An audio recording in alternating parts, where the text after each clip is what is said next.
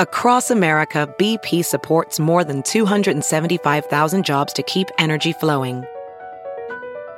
Jobs like building grid-scale solar energy in Ohio and producing gas with fewer operational emissions in Texas. It's and, not or. See what doing both means for energy nationwide at bp.com/investing in America. Have you heard you can listen to your favorite news podcasts ad-free?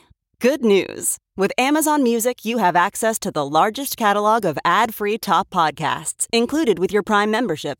To start listening, download the Amazon Music app for free or go to amazon.com/ad-free news podcasts. That's amazon.com/ad-free news podcasts to catch up on the latest episodes without the ads.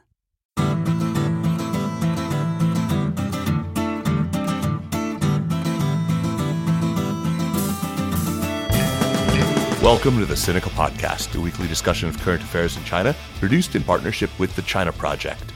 Subscribe to Access from the China Project to get, well, access. Access to not only our great daily newsletter, but to all the original writing on our website at thechinaproject.com. We've got reported stories, essays, and editorials, great explainers and trackers, regular columns, and of course, a growing library of podcasts.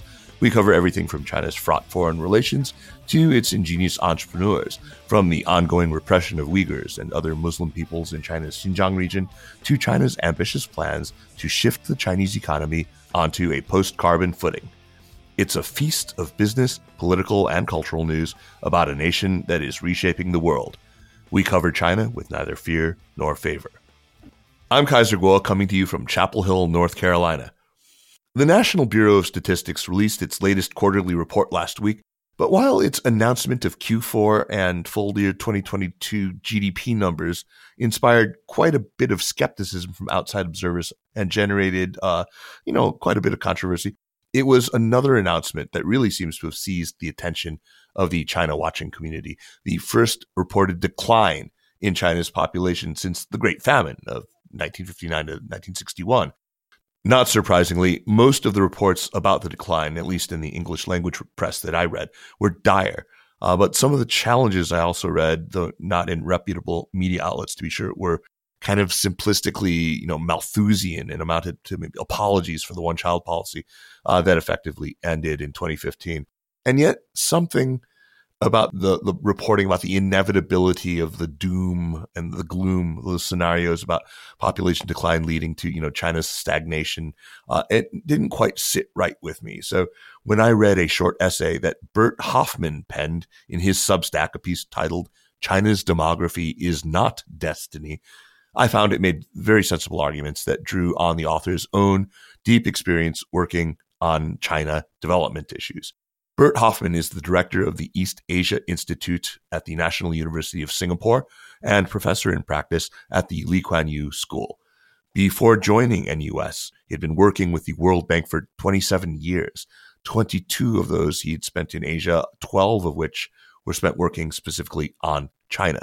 Bert was the World Bank country director for China from 2014 to 2019, as well as having served as the country economist for China from 2004 to 2008. And from 2011 to 2014, he was chief economist for the World Bank in the East Asia and Pacific region. Bert, a very long overdue welcome to Sinica. We've been talking about getting you on the show for ages, and here you are finally. Well, thanks for finally having me, and happy Year of the Rabbit. Happy Year of the Rabbit to you. We're doing this. It's still New Year's Eve for me. It's already New Year's Day for you. So it's Sunday night, January 22nd for me. It's Monday morning, the 23rd for you. Let's start by getting the basic facts straight. What is the reported magnitude? What did the NBS put out as the magnitude of the population decline? I think it was well under 1 million people still. It was actually under 0.1% of China's population, right? Yeah, so the decline is small. It's 850,000 people or so, largely due to fewer births, not so much increase in death, although there was a slight uptick. And that's 0.06% of the population. So it's small, But it does signify, of course, a trend. It will continue that trend, and we will see a gradual decline of China's population. Also noteworthy, and others noted that as well, by now India will likely be the largest country in the world in terms of population, no longer China. So we've had for a very long time, we had China. Now it is likely to be India. So it is a significant number. At the same time, as you said, there were lots of, if you want, exaggerated responses to that number. So there were exaggerated responses, but just to be clear, you have not argued that demographic decline is good, just that it's not necessarily as certain to sink China as some people seem to suggest, right? It's not necessarily bad, and especially not for economics, it is not necessarily bad. Right. There are some that argue it's actually good. That may be a bit of a stretch, but there are some aspects of population decline that are good for the environment, for instance, and global greenhouse gas emissions. That I think is true, but that is true for any country, not just China. There is a school of thought that says, well, we are overexploiting the world. We have simply too many people. Those that consume more are likely to be, if you want, the first candidate for a population decline rather than China, which is only a higher middle income country. Right. Those lines of argument, I mean, they have a certain appeal, but of course, at their core, they do involve coercive policies. They involve infringement on basic human rights, and it's understandable why people dismiss those Malthusian kinds of approaches. Yes, I think maybe there is an upward bound for the carrying capacity of the planet, but I think most science today says we're not there yet. In any case, look, even China's leadership, Beijing's leadership, obviously thinks it's a bad thing. Otherwise, they wouldn't be pursuing policies that are clearly aimed at arresting or reversing the decline. So with that said, what are the main reasons why China's low birth rates will prove to be such a challenge going forward? Well, first and foremost, I think it's economic growth. China did benefit in the past a lot from its demographic dividend, and almost 1/3 of growth in the 1980s and more than a quarter of growth in the 90s could be attributed to positive demographic trends, i.e., the decline in the birth rate and the fertility rate started in the 1970s, was reinforced by the one-child policies in the 80s, and then suddenly there were a lot more people working per population in the 80s and the 90s than before. That's what's called the demographic dividend. That explains quite a bit of growth in China's path. No longer over the past decade. There was no more demographic dividend.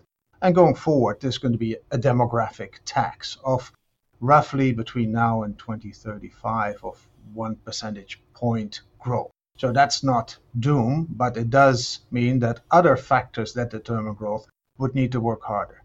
The second, and that is more related to policies, look, if you have a declining population, almost by necessity, you see an aging population.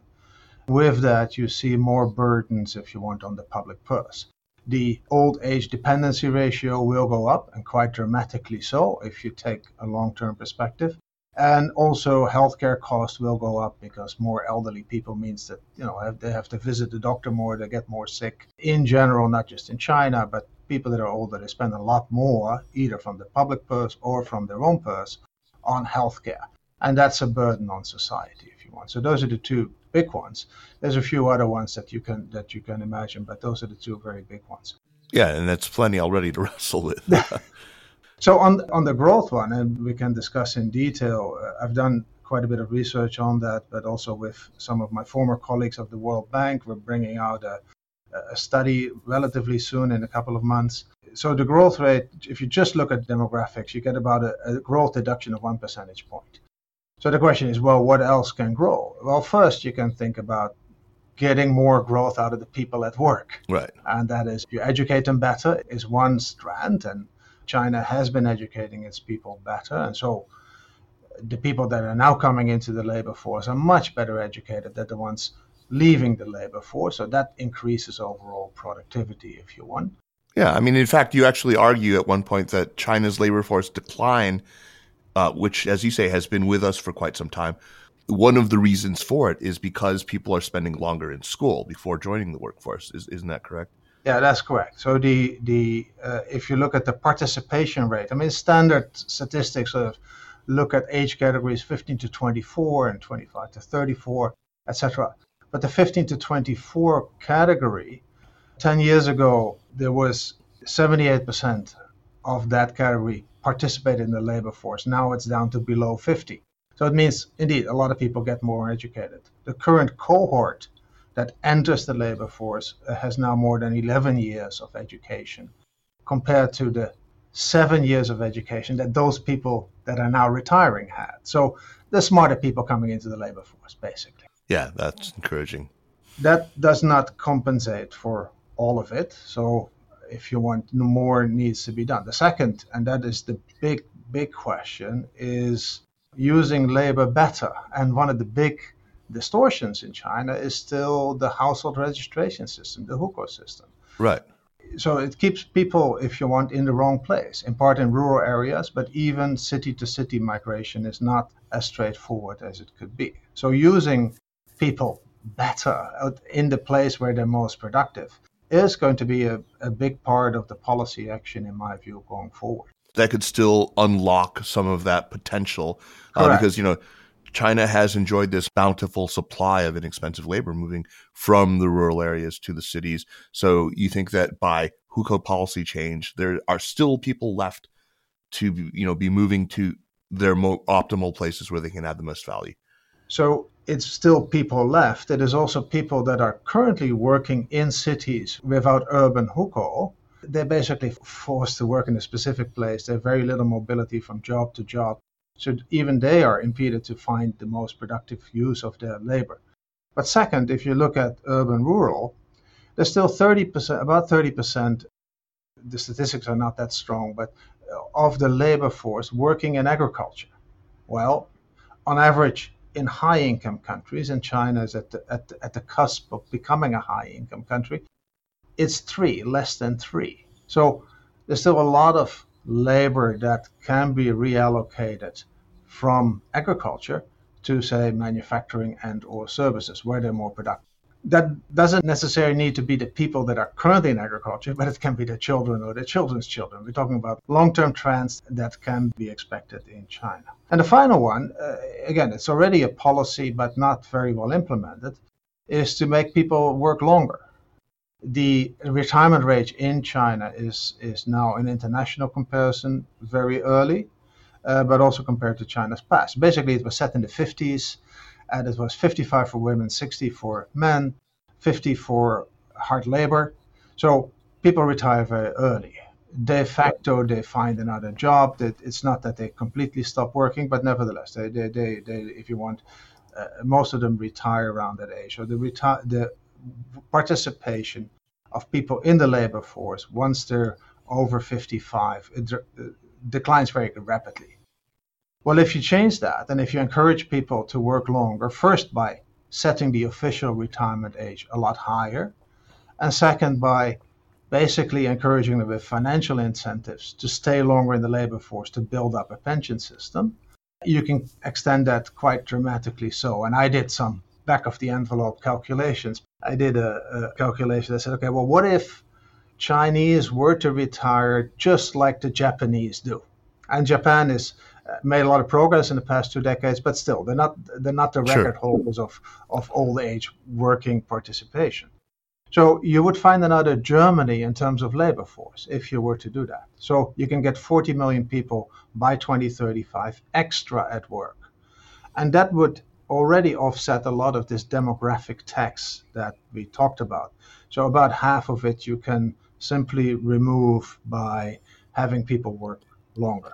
How much of an increase are we talking about? How many years of additional work to get to Japan's levels? Well, it depends on the category. From 55 to 60, it's not that much. From 60 to 65, you are talking about 15 to 20% percentage point increase in labor participation. So it's quite a bit. It's not that you achieve overnight. But again, those trends are long-term, and you can target your policies if you were to achieve it towards that longer term. So I simulated by 2035, you could maybe achieve it earlier, but... Another thing that you mentioned in your piece is investment. It's long been one of the most important drivers of China's growth. but it's also been a cause of unbalanced growth, all this fixed asset investment. So is a decline in the investment rate, and since investment equals savings, as we all learned in Economics 101, a decline in the savings rate, is that such a bad thing for China and for the global economy? Well, I mean, China is looking for more consumption. So for that, Right. you actually need to save less. That's the first observation. But the second is that indeed, as you say, if people get older, they start digging into their savings. So their savings rate is going down. The highest saving is sort of between 40 and 55 if you look at it internationally. The reason is that then the kids are out of the door, they have their own income, and then you can suddenly save a lot. Your mortgage is paid, and then you can suddenly save a lot. So you see very high savings rates between 40 and 55. Afterwards, you see a decline. Now, that's going to happen in China, this decline. There's some estimates. The IMF has done an estimate, the only credible estimate I've seen, that really it would cost 10 percentage point of GDP of reduction in savings, maybe up to 15 percentage point of GDP by 2035. So that's a big decline. By necessity, you would then also have to reduce investment. The reason is that otherwise you get very large current account deficits, which I don't expect China to run. Right. But then you look at what these investments have really been doing, and particularly since the global financial crisis. And the interesting fact is, and it's a paper by Richard Hurd, and more recently we had him at a conference here, that he updated the numbers, which show that really China's high investment rate over the past 15 years has really been infrastructure, and it has been housing. So, and much less business investment. If you look at business investment, China is just about average for a middle-income country.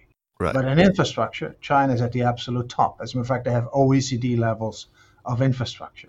Similarly, in terms of housing investment, estimated to be somewhere around 18 percentage point of GDP. Some have even higher estimates, but this is Richard Hurd's estimate that I trust. That's very high. Probably, given where China is, that will gradually decline. So if you do less of investment in housing, less investment in infrastructure, and probably more in business investment, then growth can actually accelerate with less investment. It's a big assumption there on how productive your infrastructure is, and there's still infrastructure investment needed, but maybe not 15 percentage point of GDP. Less is probably better here. There's lots of high-speed rail that maybe is no longer economically viable, does not contribute to economic returns in the future. So that's not easy to do. I mean, it's easy to say. It's not easy to do this very major reallocation of investment from a particular destination, i.e. housing and infrastructure, to other purposes. And for that, you need financial sector reforms, but also something very crucial is really the government fiscal reforms. The reason being is that governments, they rely a lot on housing because land sales are important for their revenue. So it's this game that has been played for a long time, and you've talked about it with others on the show, that local governments get revenues from land sales and they use that to invest in infrastructure with the purpose to keep growth going. Yeah, in fact, real estate is such a pillar. I was just at Davos, and Vice Premier Liu He gave a talk, and he talked about how real estate accounts for 40% of bank lending, 50% of overall fiscal resources for local governments, and 60% of all household assets. So yeah, I mean, it's obviously a gigantic, major pillar. Right, but changing that also means that, and we're going to talk about government services for the elderly later, but those needs particularly fall to local governments to finance. So local governments need financing. And so you need those fiscal reforms that we've been talking about a long time. A property tax is one, but probably a lot more in order to make it feasible for local governments to continue to provide a level of services that the Chinese people want. So that's not easy. It hasn't been easy because it also requires distribution from rich provinces to poorer provinces. And China hasn't been very good at that. No, indeed. You've also suggested that there is a need to massively improve what the pension system now pays out. I mean, what is China considering doing in order to address what are bound to be huge shortfalls in the pension system? I mean, private pension accounts and individual retirement accounts do exist, don't they? But how are they going to put the burden more on private pension accounts now, or? Right. So, look, for those who among your listenership who don't know, there's two kinds of pensions in China, pension systems. One is the urban worker system. That is a relatively generous system, has been around since the state enterprise reforms. And then there's the urban and rural resident system, which is a fairly minimal, very basic pension. So even in today in the urban worker system, so the more generous system, that system will run out of money by the mid of the next decade. So it's a real issue. It's a real issue that needs to be addressed one way or another. The second is in the era of common prosperity, I personally find it hard to believe that there would be such a disparity between the rural pensions and the urban workers' pensions. And Right. the amounts are starkly different. On average, an urban worker gets about 2,700 RMB per month as a pension, and it replaces about 40% to 50% of its of their income, their last earned income. In rural areas, it is 100, sometimes 150 euro. So it's starkly different, and it's not something that is politically, in my view, sustainable if China indeed takes common prosperity serious. So the urban and rural resident system would need major beefing up, but that of Right. course increases the pension gap, the pension debt, the implicit pension debt that economists say, basically the shortfall over time. One is to say, well, okay, the urban and rural residents also need to pay more contribution into the system. Fair enough. That's one. A second one could be that the government says, well, we got so many assets, i.e., state assets. In China, by some estimates, are over 300% of GDP. Use some of those assets to fill that pension gap. And so the profits of state enterprises would have to go to pension systems rather than through new investment, through retained earnings. So that would be a great solution. But the third is that, and that you hinted at, is what China is currently pursuing.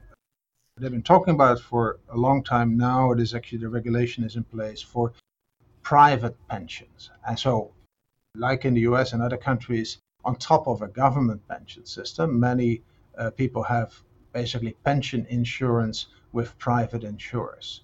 It's a Right. relatively standard insurance, but it's different from a social insurance.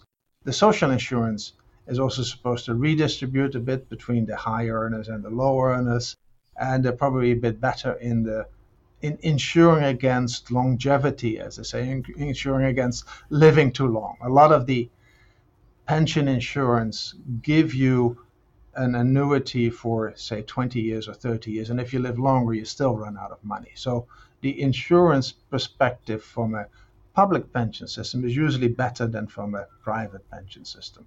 I know not too many insurance representatives would be happy now, but it's especially true in developing countries, not so much in developed countries, because there they can get very long insurance indeed.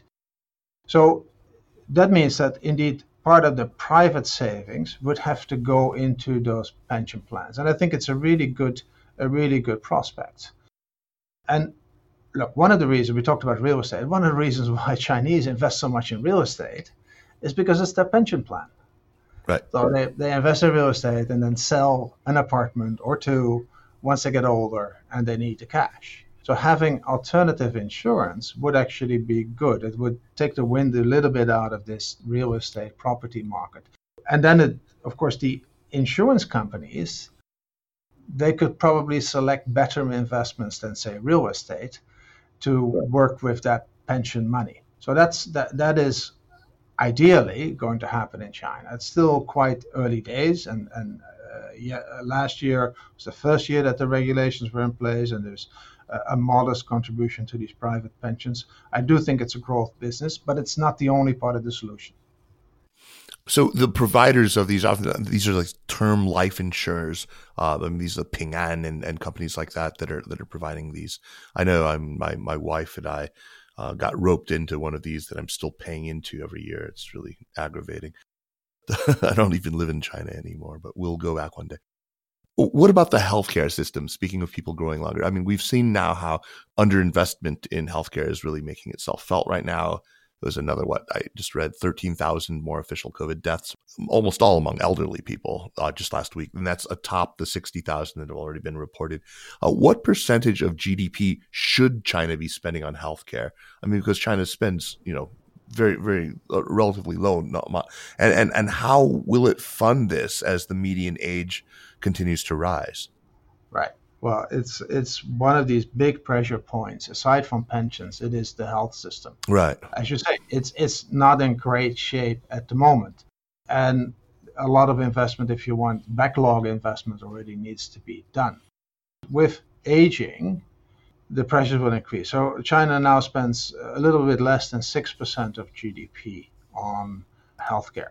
Overall, it's the government, insurance, and the private agents, people that basically pay out of pocket.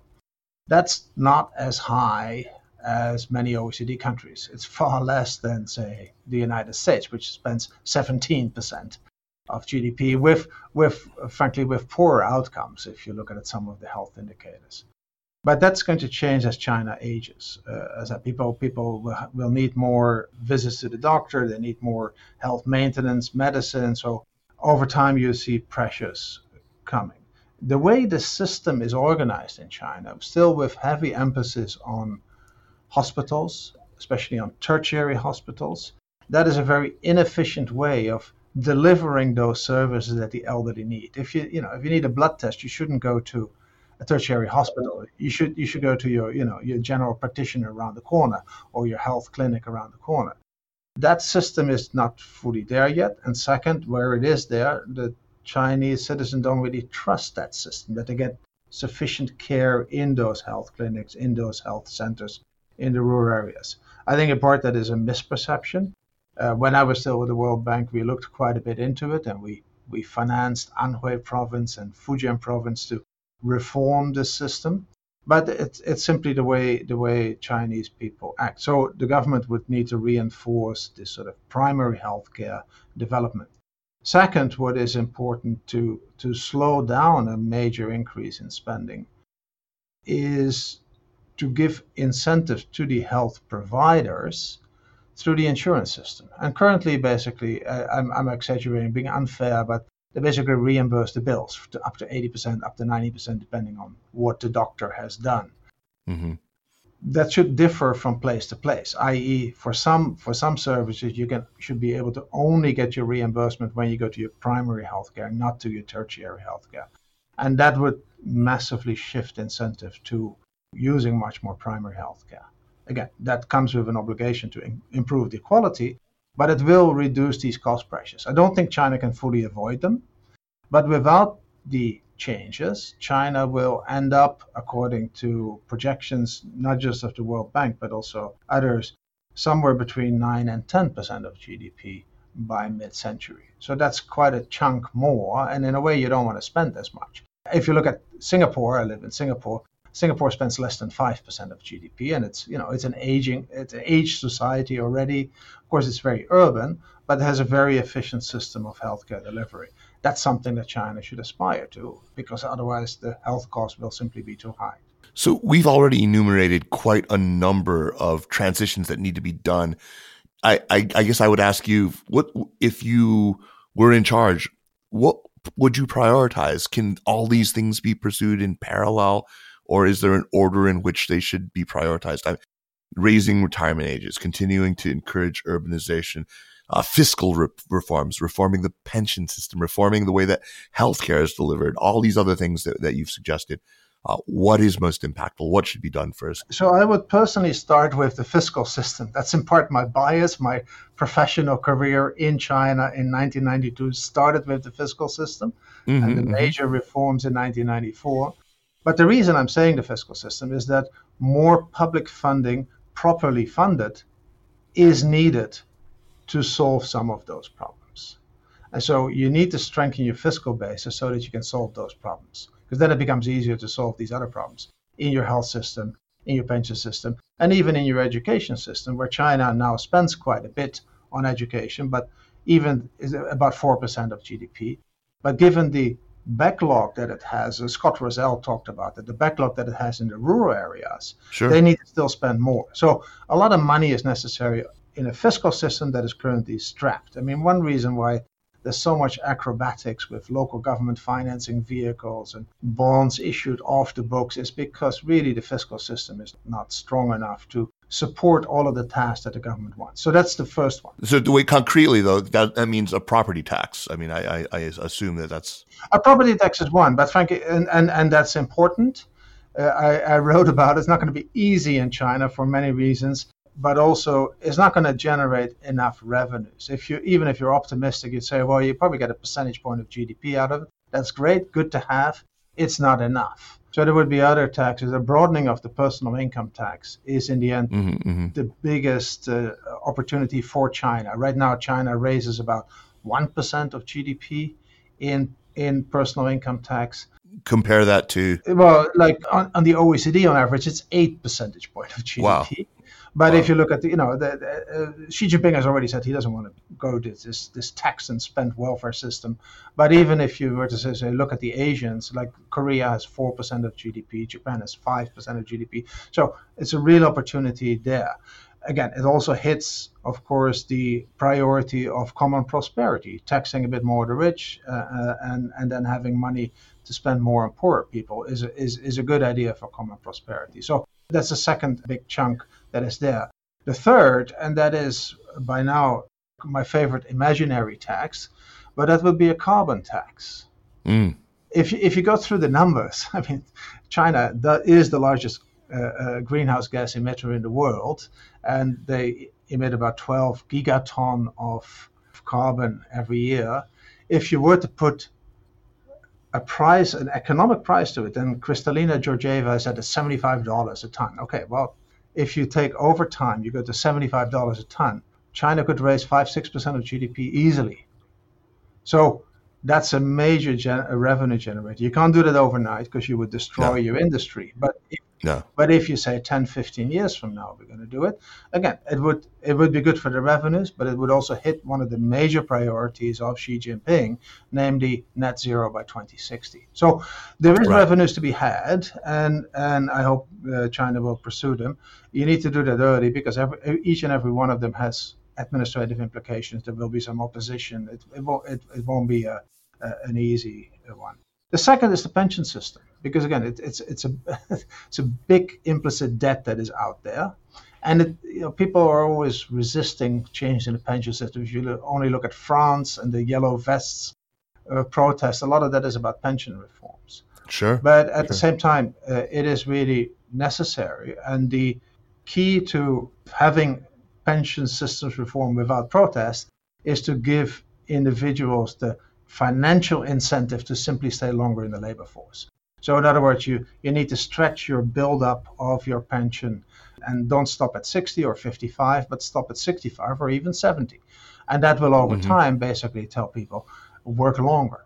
What is also important from a government point of view, I mean, a lot of the workers that are now retiring at 60, a lot of them already have a university education. They're smart people. It's a bit of a waste to have these people retire and then spend their time in think tanks, as happens to be the case of a lot of government workers. So keeping them at work longer also makes sense from an economic point of view. But you need to give the incentives so that people almost voluntarily say, yes, I'm going to work longer because I want to work longer. Right.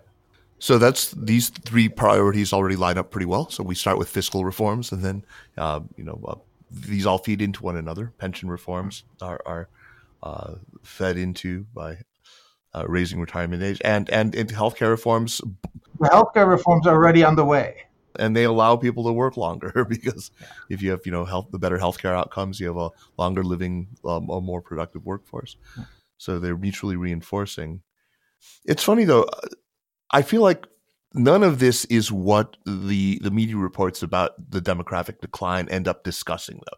Instead, they focus on these measures, and I don't think this is the fault of the reporters necessarily. It's because these are the most visible, immediate actions that the Chinese government seems to take. It seems to be about increasing fertility rate. Right. I mean, and I don't think we're wrong to see the efforts to kill the cram schools, the online tutoring industry, as trying to lower the costs of child rearing, right? Things like that it does make some sense to me.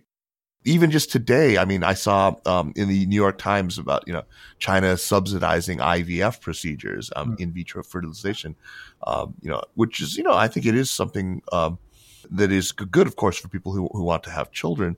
For the government to cover that under the national medical insurance, I'm sure that would be great. But it seems to me like it would have a vanishingly small effect on actual birth rates.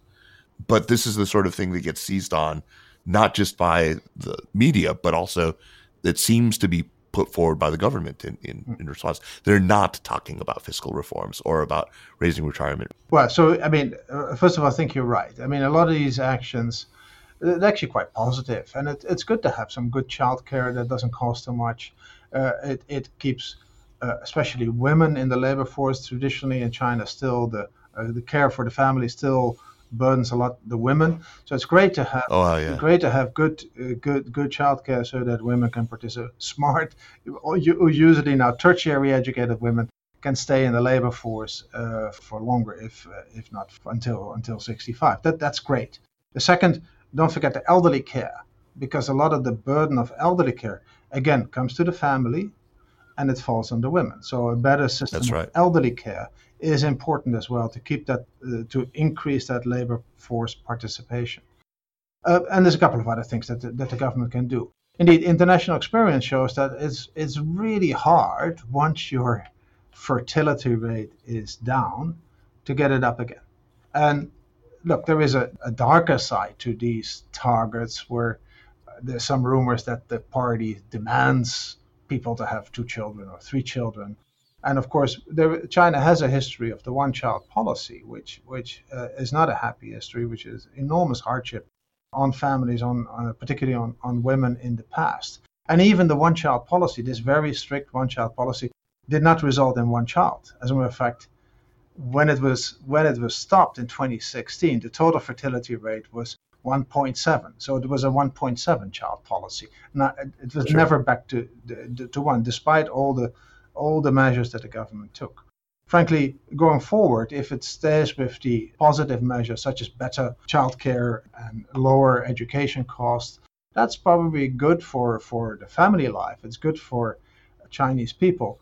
I do not expect to give that a major jump in total fertility. Mind you, China is already very low. For its level of income, total fertility is now around 1.2. To get a replacement, so to stop the decline, you would have to go to 2.1. And that is a very big jump. And there's no country in the world that I've seen make that jump. There's one further consideration there, because suppose you were to start doing that, first of all, it takes 20 years before those new babies get into the labor force. So it takes a long time before those measures will have an effect. And second, there is still the risk, of course, that there's a lot of dropout from the labor force of family members that have to take care of the children, as long as child care is not perfect.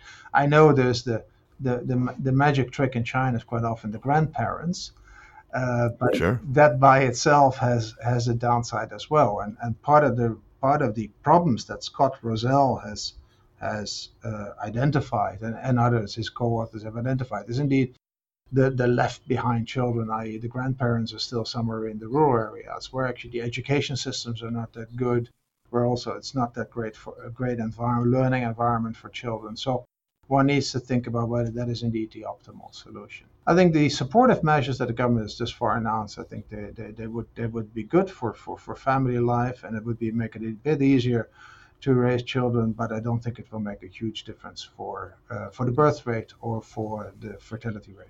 No, indeed. Well, as you say, China is not the first country in the world to face a shrinking population, not the first among its Asian neighbors either. What can Beijing learn from the ways in which others, including those Asian neighbors, and also including both positive and negative lessons, what can they learn for how to handle this challenge? And what lessons do you think they've already taken on? Right. There's now about 30 countries in the world, 30 plus countries in the world that have a declining population already. The EU as a whole is about to decline. Korea is about to go into decline. Japan, of course, is already in decline. Where I live, Singapore, it's close to a population decline. And so look, what can the government do aside from those things that we have discussed? But it is really a whole different mindset in society, and it is preparing workplaces better for people to be able to work longer. I mean, I look forward to working till I'm very old, but your workplace also needs to be suited for that. As a knowledge worker, it's much easier, but even in factories and in somewhat more manual labor, you can redesign your workplace. And that's happening, for instance, in Germany and in Japan, where people are looking at different ways of organizing the workplace. Robotics will help. They won't replace. Won't replace necessarily workers. I mean, some techno optimists say, "Oh, we're just going to replace all these workers with robots." I think it will be a little different, but I think AI and robots will help people stay much longer into the labor force than previously. So that is something that I think governments can look at as a preparation. Of course, the fear right now is that ChatGPT will replace knowledge workers like you and me. Yeah, I'm okay. I've seen some of the outputs. I'm still quite comfortable with that.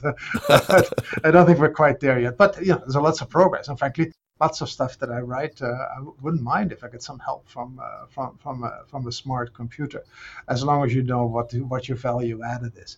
The third is, and that I find very interesting, is to really look at the whole of the city design and how people live and housing. That doesn't cost necessarily something more, but you do need to, in urban planning, you need to take care of it. And it's more about walkability of the city. It's about connecting places where elderly people go to the place where they live. So basically hospitals and community centers with closer to where people are. Singapore has this very fancy thing, which is, I'm not sure, it's a bit of a fad, but it's nevertheless interesting. There is somebody above 60, and I just reached that age. You get a card, a senior card, and in some places you can hold it against this button that you use for crossing the street. And then it slows. Then you have a longer green phase than ordinary people. So that's for elderly people like me. And I find that an interesting adaptation to a lot more elderly in your society. So there's a lot of things that the government can do as well. We haven't really talked about it yet, but that's the elderly care, which in OECD countries had cost a lot of money. And frankly, OECD countries made a lot of mistakes because, including my own country, the Netherlands, where there was a lot of, in the earlier phase of aging, so the 70s and 80s, there was a lot of institutionalization of elderly people, i.e. put elderly people into elderly care homes. That's a hugely expensive solution, and all of the OECD countries have come back from that. So keeping people at home as long as possible is the least expensive solution, aside from being probably a lot more pleasant for elderly people. It's official government policy. In China, not quite sure whether they're there yet. I think it requires a supply response, and in some regions, they're very good at it. I've seen an app where you can, as an elderly, you can order all the elderly services by app, but in other parts of China, those services are not yet that strong.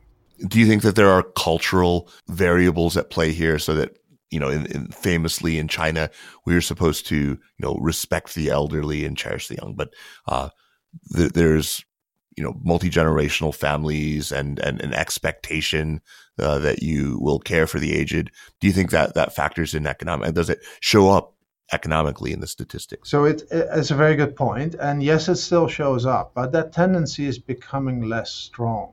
I.e.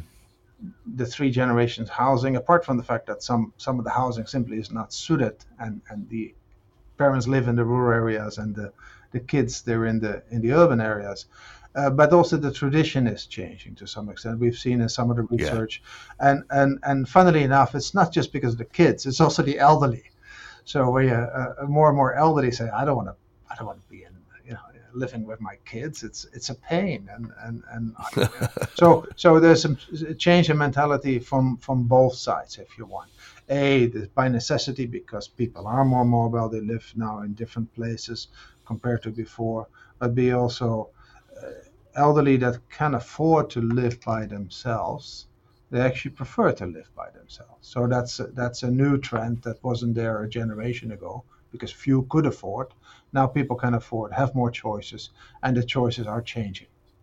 Bert, I want to thank you. And I also want to make sure that everyone subscribes to your excellent Substack if you're interested in China.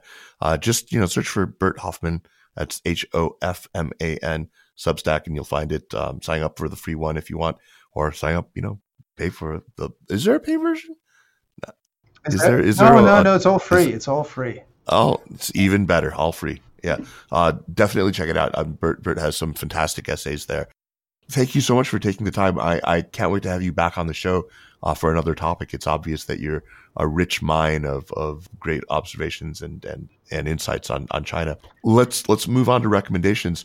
First, a very quick reminder that the Sinica podcast and all of the other shows in the Sinica network are powered by the China Project. And the best way to support the work that we do with Sinica, which allows us to bring you conversations with people like Bert Hofman, is to become an Access Premium subscriber at thechinaproject.com. It's not free like Bert's Substack, but you do get a 1-month trial subscription to China Access for just $1. You can at least do that, right? You won't regret it.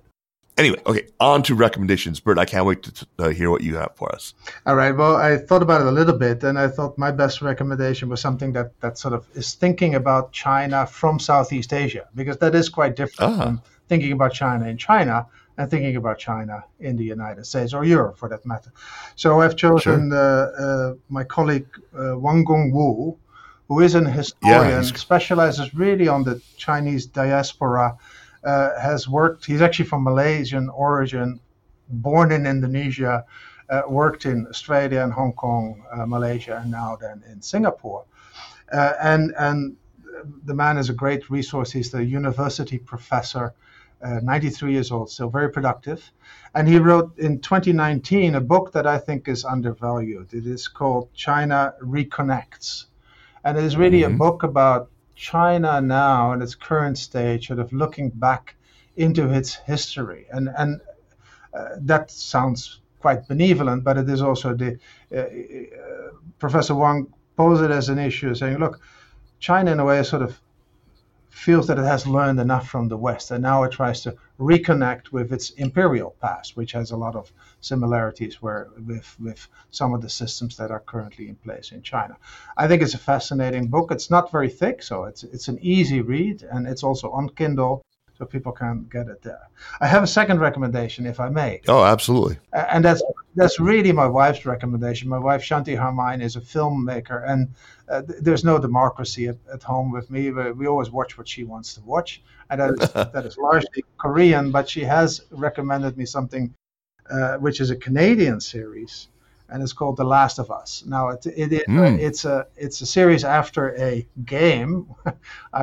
I didn't know about the game, but it's a fantastic series, basically a post-apocalypse type of setup, but with very interesting, great writing and deep meaning. So it's it's in HBO Max.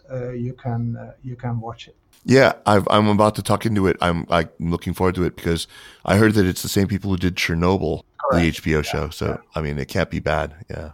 Yeah, and I have some trepidation about anything that comes out of a video game, but well, this is redeeming that. This is a redemption for all those bad things that come out of video games, according to my wife. So, okay, well, good. I have a novel to recommend this week. It's called Great Circle. It's by Maggie Shipstead.